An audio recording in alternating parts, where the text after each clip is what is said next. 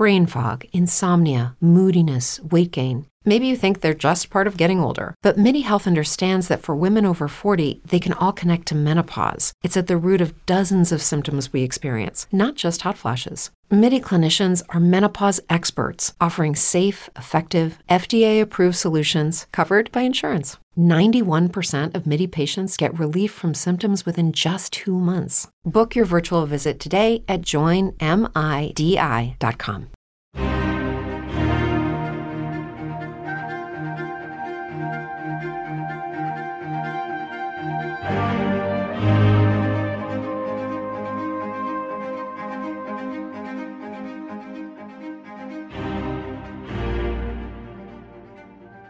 Welcome to the Psychovertical Podcast. It's me, Andy Kirkpatrick, back again. I'm in my orifice upstairs, and the family downstairs. So Vanessa's got like about a week to go until this baby pops out. So she's downstairs tidying up or something. So you might hear some like banging and things. Hopefully there's no children banging on the door to be let in. It's funny when you're like I'd have to give birth, but it's kind of funny when you're coming towards the point when this baby's going to come out. Like you tend not to think about it. You're just trying to you don't want to think about it. So, but it's a little bit like getting on a roller coaster, and the roller coaster's like slowly going up the hill. You know, it's going up before it drops down the other side. And like once you're on a roller coaster, you can't get off it. You just have to stay on it, but you don't know at what point the roller coaster's gonna go over the top. So it's, you know, you're just waiting for that when it's like, oh, my waters have broken, and it's suddenly like, ah. So it's it's a really weird. Is it? I guess you call it like a phony war. This sort of part of, you know, of having a baby. So. Yes, it'd be kind of interesting to see how that turns out. But it's like a lot the kind of stoical attitude of you just deal with what you can deal with. Like I do find myself a lot of the time saying to Vanessa, probably saying to myself, I don't focus on the things that you can't deal with. You know, you can't change, and also don't focus on things that haven't happened yet, you know, I suppose you can strategize how you can, you know, like what happens if this baby comes and he doesn't sleep, and it's just like, well, don't worry about it. Like you'll just have to work it out if that happens, or what if Noah tries to murder him or something, or murder her, anyway. So, this baby's going to be called Isla because all my children have to have 2-syllable names, and 4 letters, so it's Ewan, Ella, Noah, and Isla. So because it's got such a long second name, you don't have enough room on forms and stuff if you ever be like. Yeah, the other day I was pushing Noah on this swing, and there was a mum next to me with her child, and I was like talking about babies' names we're having this conversation about babies' names. Then for Noah, and I suddenly said to Noah, like, "Oh, do you want me to push you higher, Cornelius?" And the woman was like, "Oh, that's a nice name." I was like, "That's not actually his name. I just made that up." So I think Cornelius, he's like one of the apes out of Planet of the Apes, so that's why I always think about Cornelius. I did once meet someone. They had 2 kids. One was called Labyrinth, and one was called Raven. So kind of interesting. On the subject of, I was thinking, I was listening to a podcast the other day, and it had real proper sections like media corner and all that kind of stuff. So I was thinking I should make this into like a magazine type podcast where I have like little like ning nang ning now media corner or something like that. And but yeah, probably won't. But, what's in my media corner? What have I been doing this week? What's my media corner? I've just finished reading Solaris by Thingy Lem, what his name is, that Russian fella. Interesting book. It's got some really strong bits in it, and it's just it's very interesting. I think it's probably a man book. I think because it's it's quite a lot of it is. I don't know. It's very interesting how it's written. It's written as almost like a, it's like referencing all these books and material produced by these expeditions to the planet of Solaris. I've not really read much science fiction. I've hardly read any. I've read Dune. I read Dune a few times, and but yeah, not really much science fiction. Was it? I used to have this. I once had a cleaner. This is a long time ago. Because we both work. Me and my ex-wife, we had like we both worked full time, and we had like 2 kids. So we had this like someone used to come and clean up our house, which was, oh god, it was terrible. Again, I think I was mentally ill at the time. So I remember I once said to her, like, "Oh, do you like Lord of the Rings?" And she said, "Oh, it's a bit too far-fetched for me." And so no, Harry Potter, that was it. Like Harry Potter, no, it's a bit too far-fetched. Wasn't Don Willens when he was on expedition with Greg Child, and someone was reading Lord of the Rings, and they give it to Don Willens to read, and he was like, "Oh, what do you think, Don?" He went, "Fucking fairies." So yeah. So one thing I was in my on my thing. I was thinking in my new podcast format, which is not going to happen, is I should do Instagram Corner, where I try to explain what the hell I'm talking about sometimes on Instagram, because people get very confused. I'm always on the verge of like going back off Instagram, but because it is such a distraction, and it is like I was googling. I was googling translations of 1001 Tips, because you have all these, you get all these translations of your books, but you basically never get paid for them, which is kind of, you have to basically get a good advance if you're doing like a foreign sale, but you can't really tell how many they've sold or what the hell's going on. So I was like googling 10,001 Tips, and I came across, for some reason, there was something on UK bouldering. And it was basically loads of people I think it was like 2018 or something, on the forum, people just going on about how I'd just become the most like awful, untouchable, right-wing, fascist, Trump-loving, you basically name it. That's what I'd become, and people were alarmed at my Instagram posts and all that kind of stuff. So I actually emailed. I had to make up a fake account because anyway, I have an account on UK Bouldering, but I don't know what it is. But anyway, so I emailed one of the people who were like saying how he was shocked and appalled at how I turned into this, crazy person. And I just emailed him, and I was like, "This is not me being an asshole emailing you like." I'm not stalking you.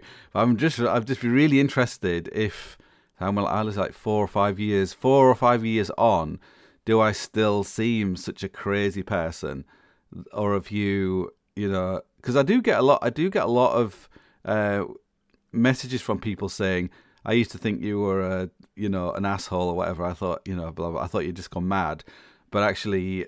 No, I don't think so. I don't think you are. Like I was actually having this conversation with my dad yesterday, and I was talking about this. I saw this thing where it was Jordan Peterson being interviewed by that guy. What's his awful guy? What's his name? Anyway, but where Jordan sees where he said, "Oh, do you represent incels? What we call them? Men who sit in their sort of bedrooms watching pornography and playing computer games. Sounds like a good life to me." And Jordan Peterson's like, yeah, why not? And he starts, he's like tearing up. It's a very emotional bit of video. And my dad was kind of really surprised when I was telling him about this. I think my dad listens to this podcast, so I do apologize if this is not true. But my dad, like a lot of people, they have these views of people that are just based on second-hand information. They don't actually ever go and sit. If they look at a video of this person, say, "Oh, I'm going to look at this video on the Guardian website," and you'll see this like edited video where they just make this person look absolutely, awful. But if you actually listen, like this Lex Friedman podcast with Jordan Peterson, I listened to recently. Christ Almighty, like that's got to be one of the best podcasts I've ever listened to. It was like just so, this is you live in a world where everything is just so thin. It's just there's no real substance to anything really. And this is like a conversation where it's, it's like it's so dense and it's so weighty and healthy, and it's kind of how things. I feel like that's how things used to be in the past, where now it's just this veneer of something. So I said to my dad, like, you should go and, I think my dad had this impression that I thought Jordan Peterson was like, like Goebbels or something. I was like, no, you need to go and and also, like, I think someone like Jordan Peterson often comes across in a certain way because he's always on guard, because everyone's always trying to get that kind of gotcha. Like what was that thing when someone said to him, "Do you believe in God?" And he said, "I act as if I do." And they're like, got you, yeah, And so, which is actually the best way to, it's like, do you believe in monogamy? It's like, oh, well, I act as if I do, like it's in front of my wife. No, but you have to. I don't know. It is really sad. It's sad when there are people who really have something. Even one of my heroes, I would say, is like Brett Weinstein and Heather Hine, and I just can't think of someone who would be a kinder, nicer, more like totally left wing, progressive, blah blah blah, everything that we're told you should aspire to.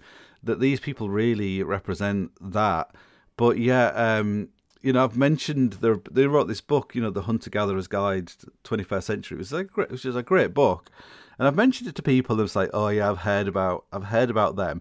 And basically they've read a review on the Guardian or some website, and they've just someone's just completely, just slandered them basically, and just said that these are like despicable human beings. And so yeah, so the people who are the people who were really supposed to think are, the truth, people we should trust, and good people. Like I wonder who would they be? I guess I guess it's, I don't know, but it's but yeah, it's very, like, if I've a lot of my stuff on Instagram is about, I think it's about sense making. Is our sense making apparatus is being sort of subverted, or like almost everything I think is the other way around. Like good people are bad and healthy food is bad and all that kind of stuff. It's but I guess it's all subjective, isn't it? Like it's whatever works for you. But I think unless you really do some research into it, you're never gonna really understand what's it. There's some quote I could use here about, if you don't understand your enemies, blah blah blah. Anyway, but it's and I feel like that it's maybe it's getting harder and harder to find those. Like I was really interested in Holocaust denial. Like I wasn't really interested in like the denial of the Holocaust, but I was interested in the whole subject of Holocaust denial. Like when you're in the Middle East, basically, if you believe in the Holocaust, then you're the one who's crazy. So, and that's probably the same. I would say like anti-Semitism is like the default setting in probably most of the world. Like it's definitely the default setting, I would say, in the Middle East, in like Eastern Europe still. Like I always have this thing that this viewpoint that the Holocaust was a way of saying to future generations, oh, this was this like one moment in time when this terrible thing happened and now it's over. When really, the persecution of the Jews and stuff, it was going on for centuries, and still goes on and stuff, and so it's almost like it's like a logjam in actually trying to understand the subject. And like when I went to Poland, I was like really shocked at the whole kind of Holocaust tourism and all that kind of stuff. It's it's a really interesting subject, and trying to understand. Like I think often you get people who have an interest in something, and the reaction they get is so out of proportion to their interest in it.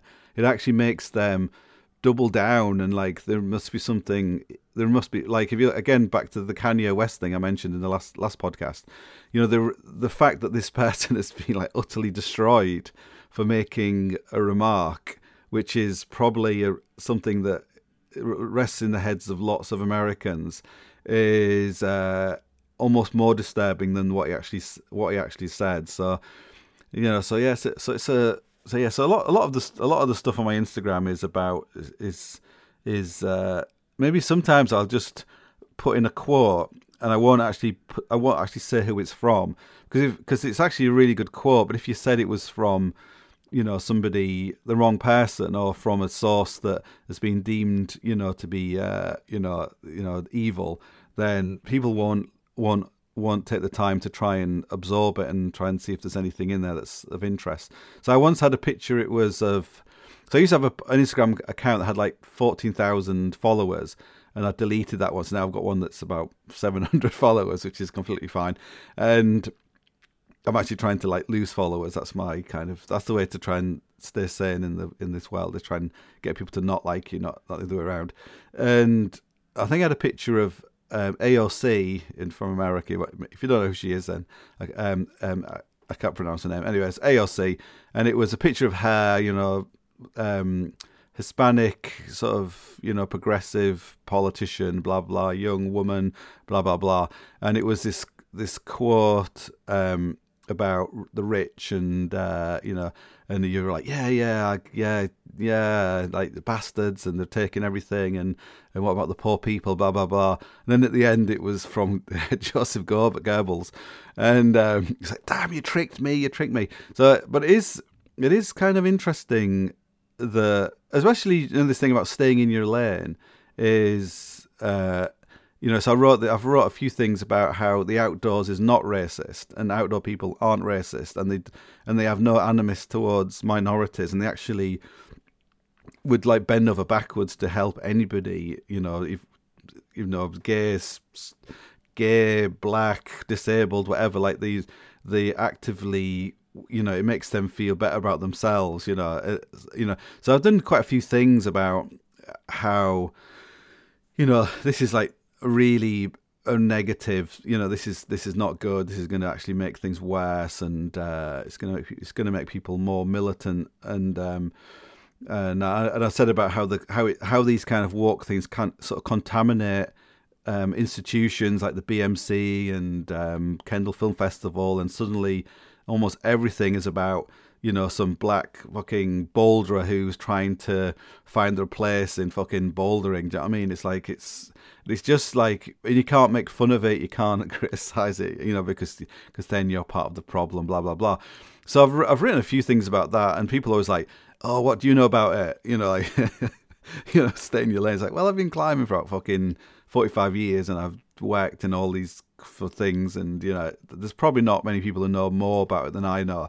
So like, if I'm not allowed to sort of question it, like, so that's, I think that's that's kind of the, but I do feel like sometimes my role in climbing is to be that man, that guy, like the asshole who is a pain in the side of a pain in the ass to everybody. And this thing on this forum, it's like, why can't he just stick to talking about climbing? Like, why does he have to start going off on about like immigration or all these things? But like a lot of the this thing recently, so David Icke is basically being classed as a terrorist, and and which is kind of disturbing. It's like a class 3 terrorist, so you can't travel to any European country, I don't think, outside of the UK. I'll have to look into it. But it's a sad state of affairs when fucking David Icke is a terrorist. It's really there's if someone like him is a real threat, then I would say that the people who were supposed to be making sense of these things, like the media, are not doing their job. Because if people really trusted these people, then they wouldn't be listening to David Icke. But often, like when I look at the news, like I'll probably look at the BBC website like 3 or 4 times a day, and I generally will be thinking almost everything that I'm reading is probably not what's going on, or it's what the what they want you to think is going on, but really it's not quite like that. So it's almost like a barometer of like what's not really going on. Like some things are really, a max, are given like a huge amount of exposure, and other things aren't. Like there's a lot of stories about Iran, which I find kind of worrying. And you'll sort of point out to people, like this woman actually, you can see she wasn't actually beaten up and died of her injuries. Like she did actually have a heart attack. You can see all the stuff about it, like and they say, well, it doesn't matter if that's not true, because this has happened, or this is, and it's it is. I guess we live in, people talk about post-truth. I guess that's where we're it's the people who go on about like how terrible it is we live in a post-truth world are actually the ones who are making it fucking post-truth, because it's just like which doesn't matter if it's not true, but as long as it's like, serves this the poetry, the poetic truth of these things, that's what really matters. But it's you can't really base your your future. I think I'm probably having kids makes me more concerned about these things. Like in the perfect world, I'd just be talking about climbing and none of this kind of shite. But it does kind of bleed into everything. Eventually it comes knocking on your door. So it's So yeah, like I always hope that I will be proved to be wrong about. Like I don't know what's going on, but I know that something's going on, and there's something bad's going on. But I hope I'm wrong, and then people just say, "Oh, that guy said that something bad was going on, and nothing happened. So everything was fine." So that's it would be good to I guess what happens is you eventually, like old people, are like I don't care. They just kind of switch off. They do care really, but they're like I don't care, and I think you just have to. I think you have to care. You have to keep fighting, even if you're fighting for the wrong thing. You have to keep going through this like process of analyzing all your thoughts and everything, and not to be afraid. I think maybe in the past people were less afraid to say crazy shit, and then you could be like, in the last podcast I was saying about I don't think you should be able to vote unless you pay tax, so then I'd have a conversation with which is not like a fully formed opinion. It's just, it's like you shouldn't be able to vote unless you've been in the army, unless you've, to become a citizen and all that kind of stuff. Like these are like old fashioned ideas, but they came about probably for a good reason. But I was talking to my brother-in-law who's like a barrister, and he you bring this thing up and he'll have an opinion, I'll have an opinion, and he'll talk about it and it'll modify your thing. And that's what you're supposed to do. Like if you don't voice these things, then they just metastasize inside your brain, and you really need to so my brother-in-law is like really, really pro-life, but he comes at it as from a legal point of view, because he's a barrister, that like an unborn child deserves to have rights. We're all talking about human rights. Well, it is a human and it needs to be protected and all this kind of stuff. It's not just it's not just something you just dispose of. So when I first met him, I thought he was crazy. I thought like you're one of these like religious nut jobs. He is a religious nut job, but he is thinking it's a legal point of view. But you can have some really good conversations with him. And I've modified my opinion on abortion, and he hasn't. So, I often put forward the opinions on abortion from someone who is actually pro-choice, and whether he doesn't, he might not agree with me, but I think it's important to see why. So I would say to him, like, when by bringing religion into it, it's like really counterproductive to your argument, because that in the mind of atheist people, like in the UK, that would just kind of negate anything you say after that point because they think you're crazy. So, and again, it's the same thing like who's saying it. Like if it was a priest saying it, people aren't gonna trust what they're saying. But if it's, if it's a priest talking about morals, people won't. But if it was like Stephen Fry talking about morals, they'd be like, oh, yeah. So it's very, it's who says it. That's important. Or if it was like the Vicar of Dibley saying about it with her upside down cross on her neck, they might get it. So it's I don't know. Anyway, so I was only going down this stupid rabbit hole because I wrote something on Instagram this week, and I thought I might quickly mention it before I get onto something more interesting. So I watched the film Torn by Max Lowe about Alex Lowe. I don't know if you've seen it. I think it's on Disney Plus, or what you call it. So I wrote this little thing, and I'll read it out, see what you think. So I finally got around to watching Max Lowe's film Torn, which I've been putting off for a good reason. Although I was only ever 1% of the climate Alex was, being a dad and doing dangerous shit as my kids grew up gives me some insight into what Alex was going through, and later Conrad Anker. It's also been strange having another round of kids later in my life, in my 50s, at a point in life where life means more than it did in my 20s and 30s. My relationship with my kids, old and new, and my wife actually means more to me than climbing now. In brackets, a truth that's only real if it can be demonstrated by real sacrifice, the sacrifice of ambition rather than them. Otherwise, it's just words. One thing I felt about Alex was he was never able to become a reformed climber, a recovering narcissistic asshole. His story was only part writ, and in dying, ended up unfinished. In the film, you can see he was a stranger to his kids. They're just background to his life, him, a walk-on part in theirs. And he knew it. You can see it in his face, yet he still couldn't stop. I once said that what can keep you alive as a parent who climbs is a thought of your children crying outward and in for minutes, hours, days, weeks, months, years, a lifetime. But that's the thing. You wouldn't have to. You'd be dead. So Alex, actually, Conrad Anker actually replied to this.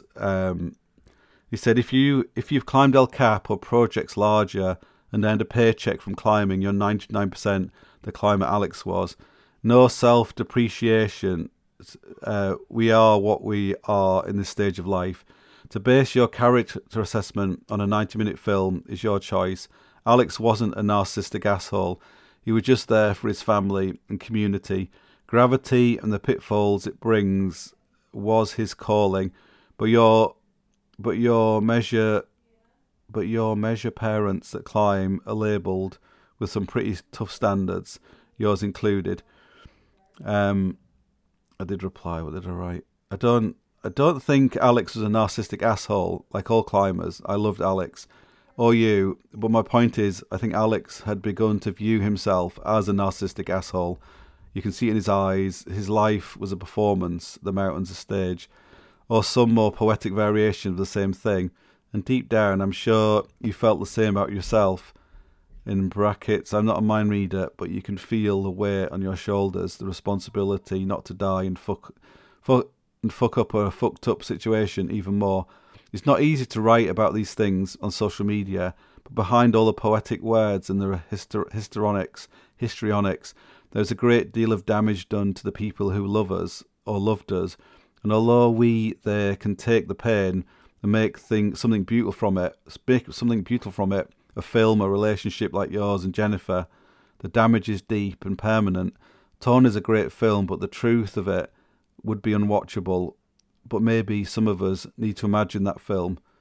Now off to paint my baby daughter's bedroom. So I'm not sure if Conrad ever saw that reply to it, because that's how social media works. But yeah, it's funny. I was the one reason why I don't like Instagram and social media is everything I ever write on it. I do actually find it sort of physically painful, and I really dwell on anything. On any offence that I make to people or upset them, or I'll just be thinking about one stupid comment that, the wrong word or something, and I'm thinking like, did it?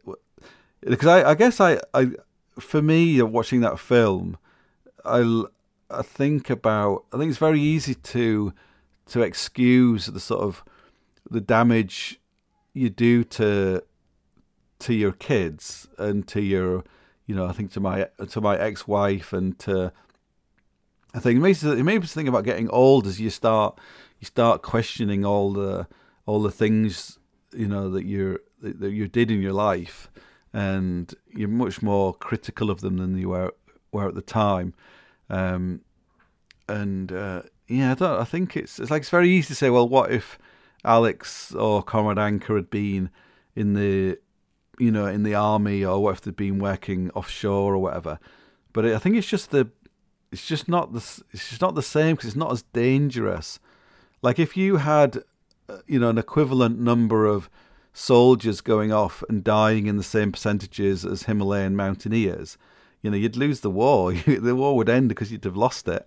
And it's just kind of the unrelenting nature where you're just doing like one trip after the other, which is actually kind of a modern phenomena. Like in the past, people might have, done a big expedition once in their life, and, the people who went to climb Everest, how many expeditions did Edmund Hillary do afterwards? He did some, but he didn't do that many of that danger, where some people are doing those sort of 3 times a year. And they're eventually gonna get them, basically. So it isn't normal. And I think there were some things in the film where after Alex Lowe had died, they kept on filming as if they were going to make a documentary of it or something, and it's just kind of very uncomfortable. It's kind of sick, basically. Like these 2 people have just died, and they're just like filming. Conrad's having his bandages changed just the day after, and they're filming him and asking him all these questions, and it's just kind of a bit. It's kind of like they probably obviously think they're like, they've got that kind of war photographer mentality, like, oh, this is a serious business, and we have to capture everything, no matter how awful it is. But it's not. It's like a climbing holiday. It's not. It isn't like that. And I think I find that increasingly. I notice that more and more in films. Like we watched, I think when that film finished, like Solo came on with Alex Honnold, and there's part of me that thinks like this is kind of a little bit too. This is some of it's like it's not like a snuff movie is not too bad because it's real. I'm not talking about Alex. Filming Alex climbing El Cap, that's not the snuff part, but it's kind of manipulative of like, oh, let's get a little bit of let's get this girlfriend to cry, and it's just, I don't know, it's too I can't think of what the word is, but it's something not nice. It's exploitative, really, of the people. And they'll kind of go along with it, 'cause that's what people do. Like it's like Bush Tucker trial or something. Like people will really debase themselves for the camera, and the director knows that, and it's basically not right. I don't think so. I think if you were writing about it, that's different. But anyway, so I was thinking about like being the asshole. Like, was I wrong to say that? But sometimes you feel like everyone would just be like, oh, that's a beautiful film, and Alex Loy was amazing, and so is Koronanka. But I often feel like it's my place to it's not, well, it's not really, it's my, like, no one's hardly anyone's gonna read it or see it anyway, so it doesn't really, it's not like I'm, like publishing my opinion anywhere of any value. But I do feel like you do need people to, like your David Icke's, basically, even if they're crazy, you do need those people around to the people who used to walk around.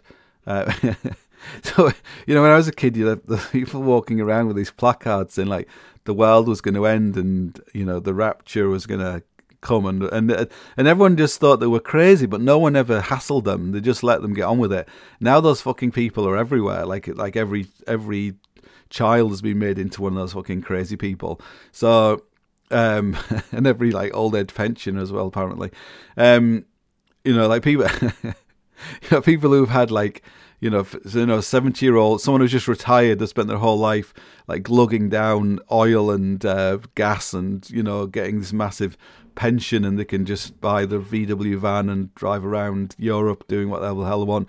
Now they're telling, my kids that they can't have a car, and it's wankers. Anyway, so but the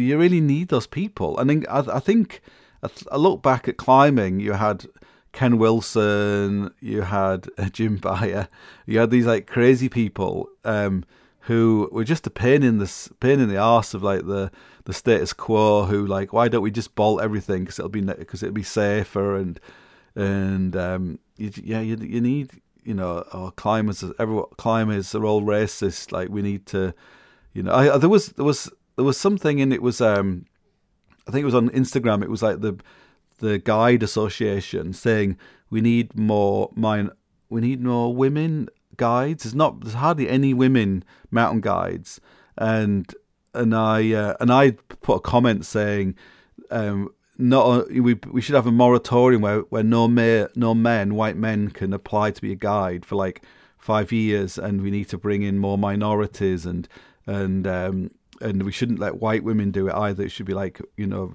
also it shouldn't be anyone straight. So just because you're a woman, if you're white and you're straight, you shouldn't be allowed to do it. And I did this big, long comment, and we need like a 50-50, guides should reflect, like, the makeup of the country.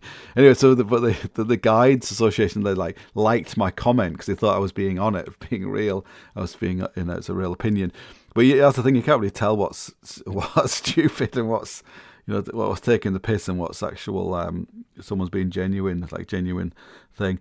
So yeah, so yeah, I don't know what my point was really, but it is, I guess I think you have to try and give the impression that you don't really care, but the fact that you're making the effort to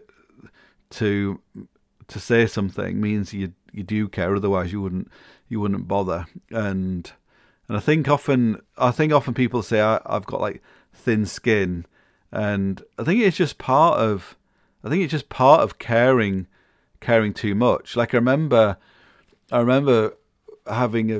working with someone who's doing, like, a tour, doing speaking, and it was pretty dreadful. And we'd written this the copy for the to go in theatre brochures, and it was like, this is a roller coaster ride of adrenaline. Blah, blah, blah. It just wasn't. It was just terrible. Like, he took no pride in being on a stage. It was just, let's get through it and get to the end as soon as possible, and just get the cash, sell some books or whatever. So it was pretty dire. Anyway, someone wrote a letter to us saying, like, I took my son to this slideshow, and we were really excited, and it was, it was expensive, and it was like, 15 or something each, and it was like dreadful, and it was like really, really, really terrible. Anyway, so we maybe we shouldn't have done this, but we forwarded it to the speaker. And he was like, I don't care. That was it. Like, and he just knew he just didn't care. He didn't. He's like, tell him to fuck off, Where I would have that would have been it for me. I would have like stopped doing it, or I would have just like every kind of criticism really, like sort of like I guess it makes you try harder next time. And I think maybe one of my problem is because I've got a limited amount of time. And it's kind of pointless. Like you could often write a very long. Like I think I wrote a very long article trying to defend the outdoor people against being racists, and you spend a long time writing it, but you kind of think, what's the point really? Because no one's going to read it who thinks that they are racist, and a lot of people who would read it who know they're not racist. They know they're not racist. So what's the point really? You might as well just. It's more like a guerrilla campaign, I guess. It's just to keep being a pain in the arse, and like someone said, like I recently stopped taking in money on my Substack. So originally I was probably making about 500 euros a month through Substack, because you have lots of people subscribing to it. Like, I have lots of people subscribing to it, but then some people pay a little bit of money. So it's a significant amount of money. And then I wrote this. Then I wrote something about how the Kendal Film Festival and a lot of film festivals were being sort of captured because of the way the funding works. They have to suddenly have all these, everyone has to be talking about climate change. Everyone has to be talking about, representation and all that kind of stuff. And it's a lot of it's to do with funding, how the funding's works. But anyway, so straight away I lost like 50% of subscribers, just disappeared. So your income from writing went down, and it's kind of a form of punishment. It's corrective. It's like, if you do this again, if you stop doing things like this, and maybe we'll come back. If you just stick to what we want you to do.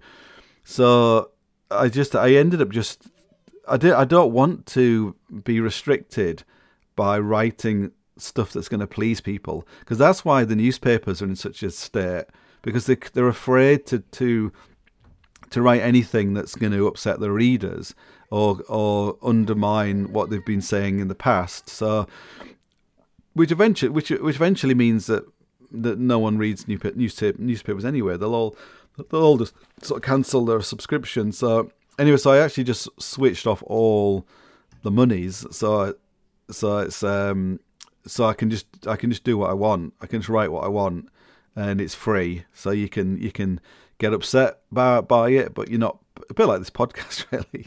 You're free to come and go. I can say one thing, and that can discount everything I've ever said. I could do 100 podcasts. I'll say one thing, and that's it. You've lost that person. But that's the way it goes. Like, maybe that person will come back. Maybe later on they'll think. Like, I think I had something about Elon Musk. I think I was saying something that why whenever you see a picture of Elon Musk, say on the BBC website, he's always in a dicky bow and tie or something. He always looks like a toff, which is very rare to have ever seen him like that in real life. And I think, like, someone like Elon Musk is like an incredible person, and someone, especially young people should really try and understand like what he's doing and everything else.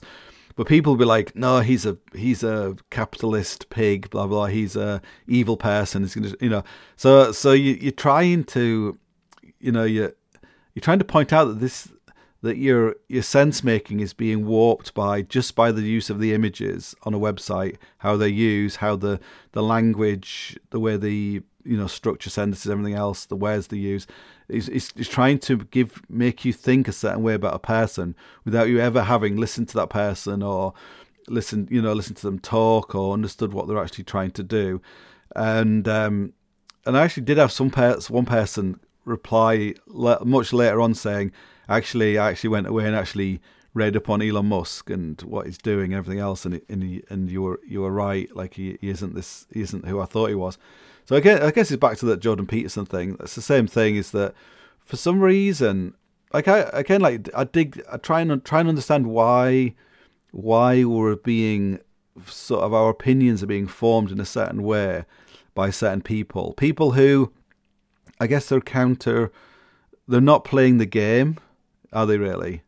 They're not playing the game. That's the problem. They're a hazard and a danger to the game being played. Like if they don't play the game, what's going to happen? The game's gonna, the game's, there's rules to this. Like you're supposed to stick to them, and if you stick to them, then you might get more money on your Substack, and you might get more followers, and you upset anybody, and people say nice things about you. You'll sell more books, and I think there was someone was saying that because they'd made fun of, I think it was a comedian, because they'd started being anti-Trump, they'd lost like 50% of their followers, of their fan base, and I think I've probably lost about 80% of my fan base.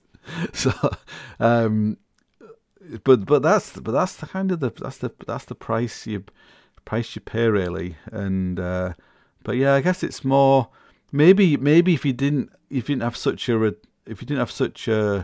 like, I've had people writing to my publisher, I've had people writing to the BMC when I was gonna make this film with Jen Randall. Like basically anyone who I actually lost sort of work with the magazine, because people would like contact them and say you can't, this person's a racist, or this person's a undesirable person, like you can't have anything to do with him. And so like sometimes it works and sometimes it doesn't. But even if it doesn't work initially, they stand by you. You are kind of contaminated, and it is a risk to invest any money in someone if you're not quite sure. So you often get this question of like, what are you trying to say? Can you explain here what you're actually trying to say? And that, can you give a defense about what you're saying here? Or just can you just tell other people what you're trying to say? Because I'm unsure, and if they're unsure, then maybe they think you're a bad person or something. But really, I think if you look at everything, you should be able to get an impression of somebody, what they really are.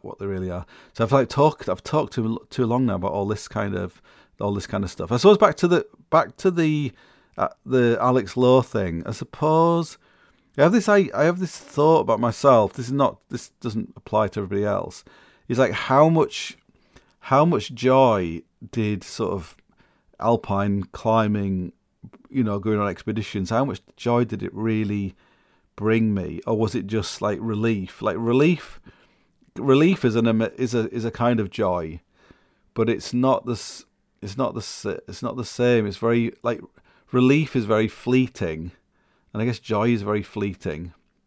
Like happiness is not as fleeting, but the lack of not being miserable is something that's sustainable. Of where joy and ecstasy. You can't live in like you can't be ecstatic all the time. It's just not good for you. So yeah, so it made me. Yeah, if you look at Alex Light, what was his goal? Was it just goals? Was that all he was? Did he? He must have known he was eventually gonna die doing it. Yeah, it's kind of very. I guess it gets to the heart of human endeavor, really. Like what makes someone push themselves to that level and constantly.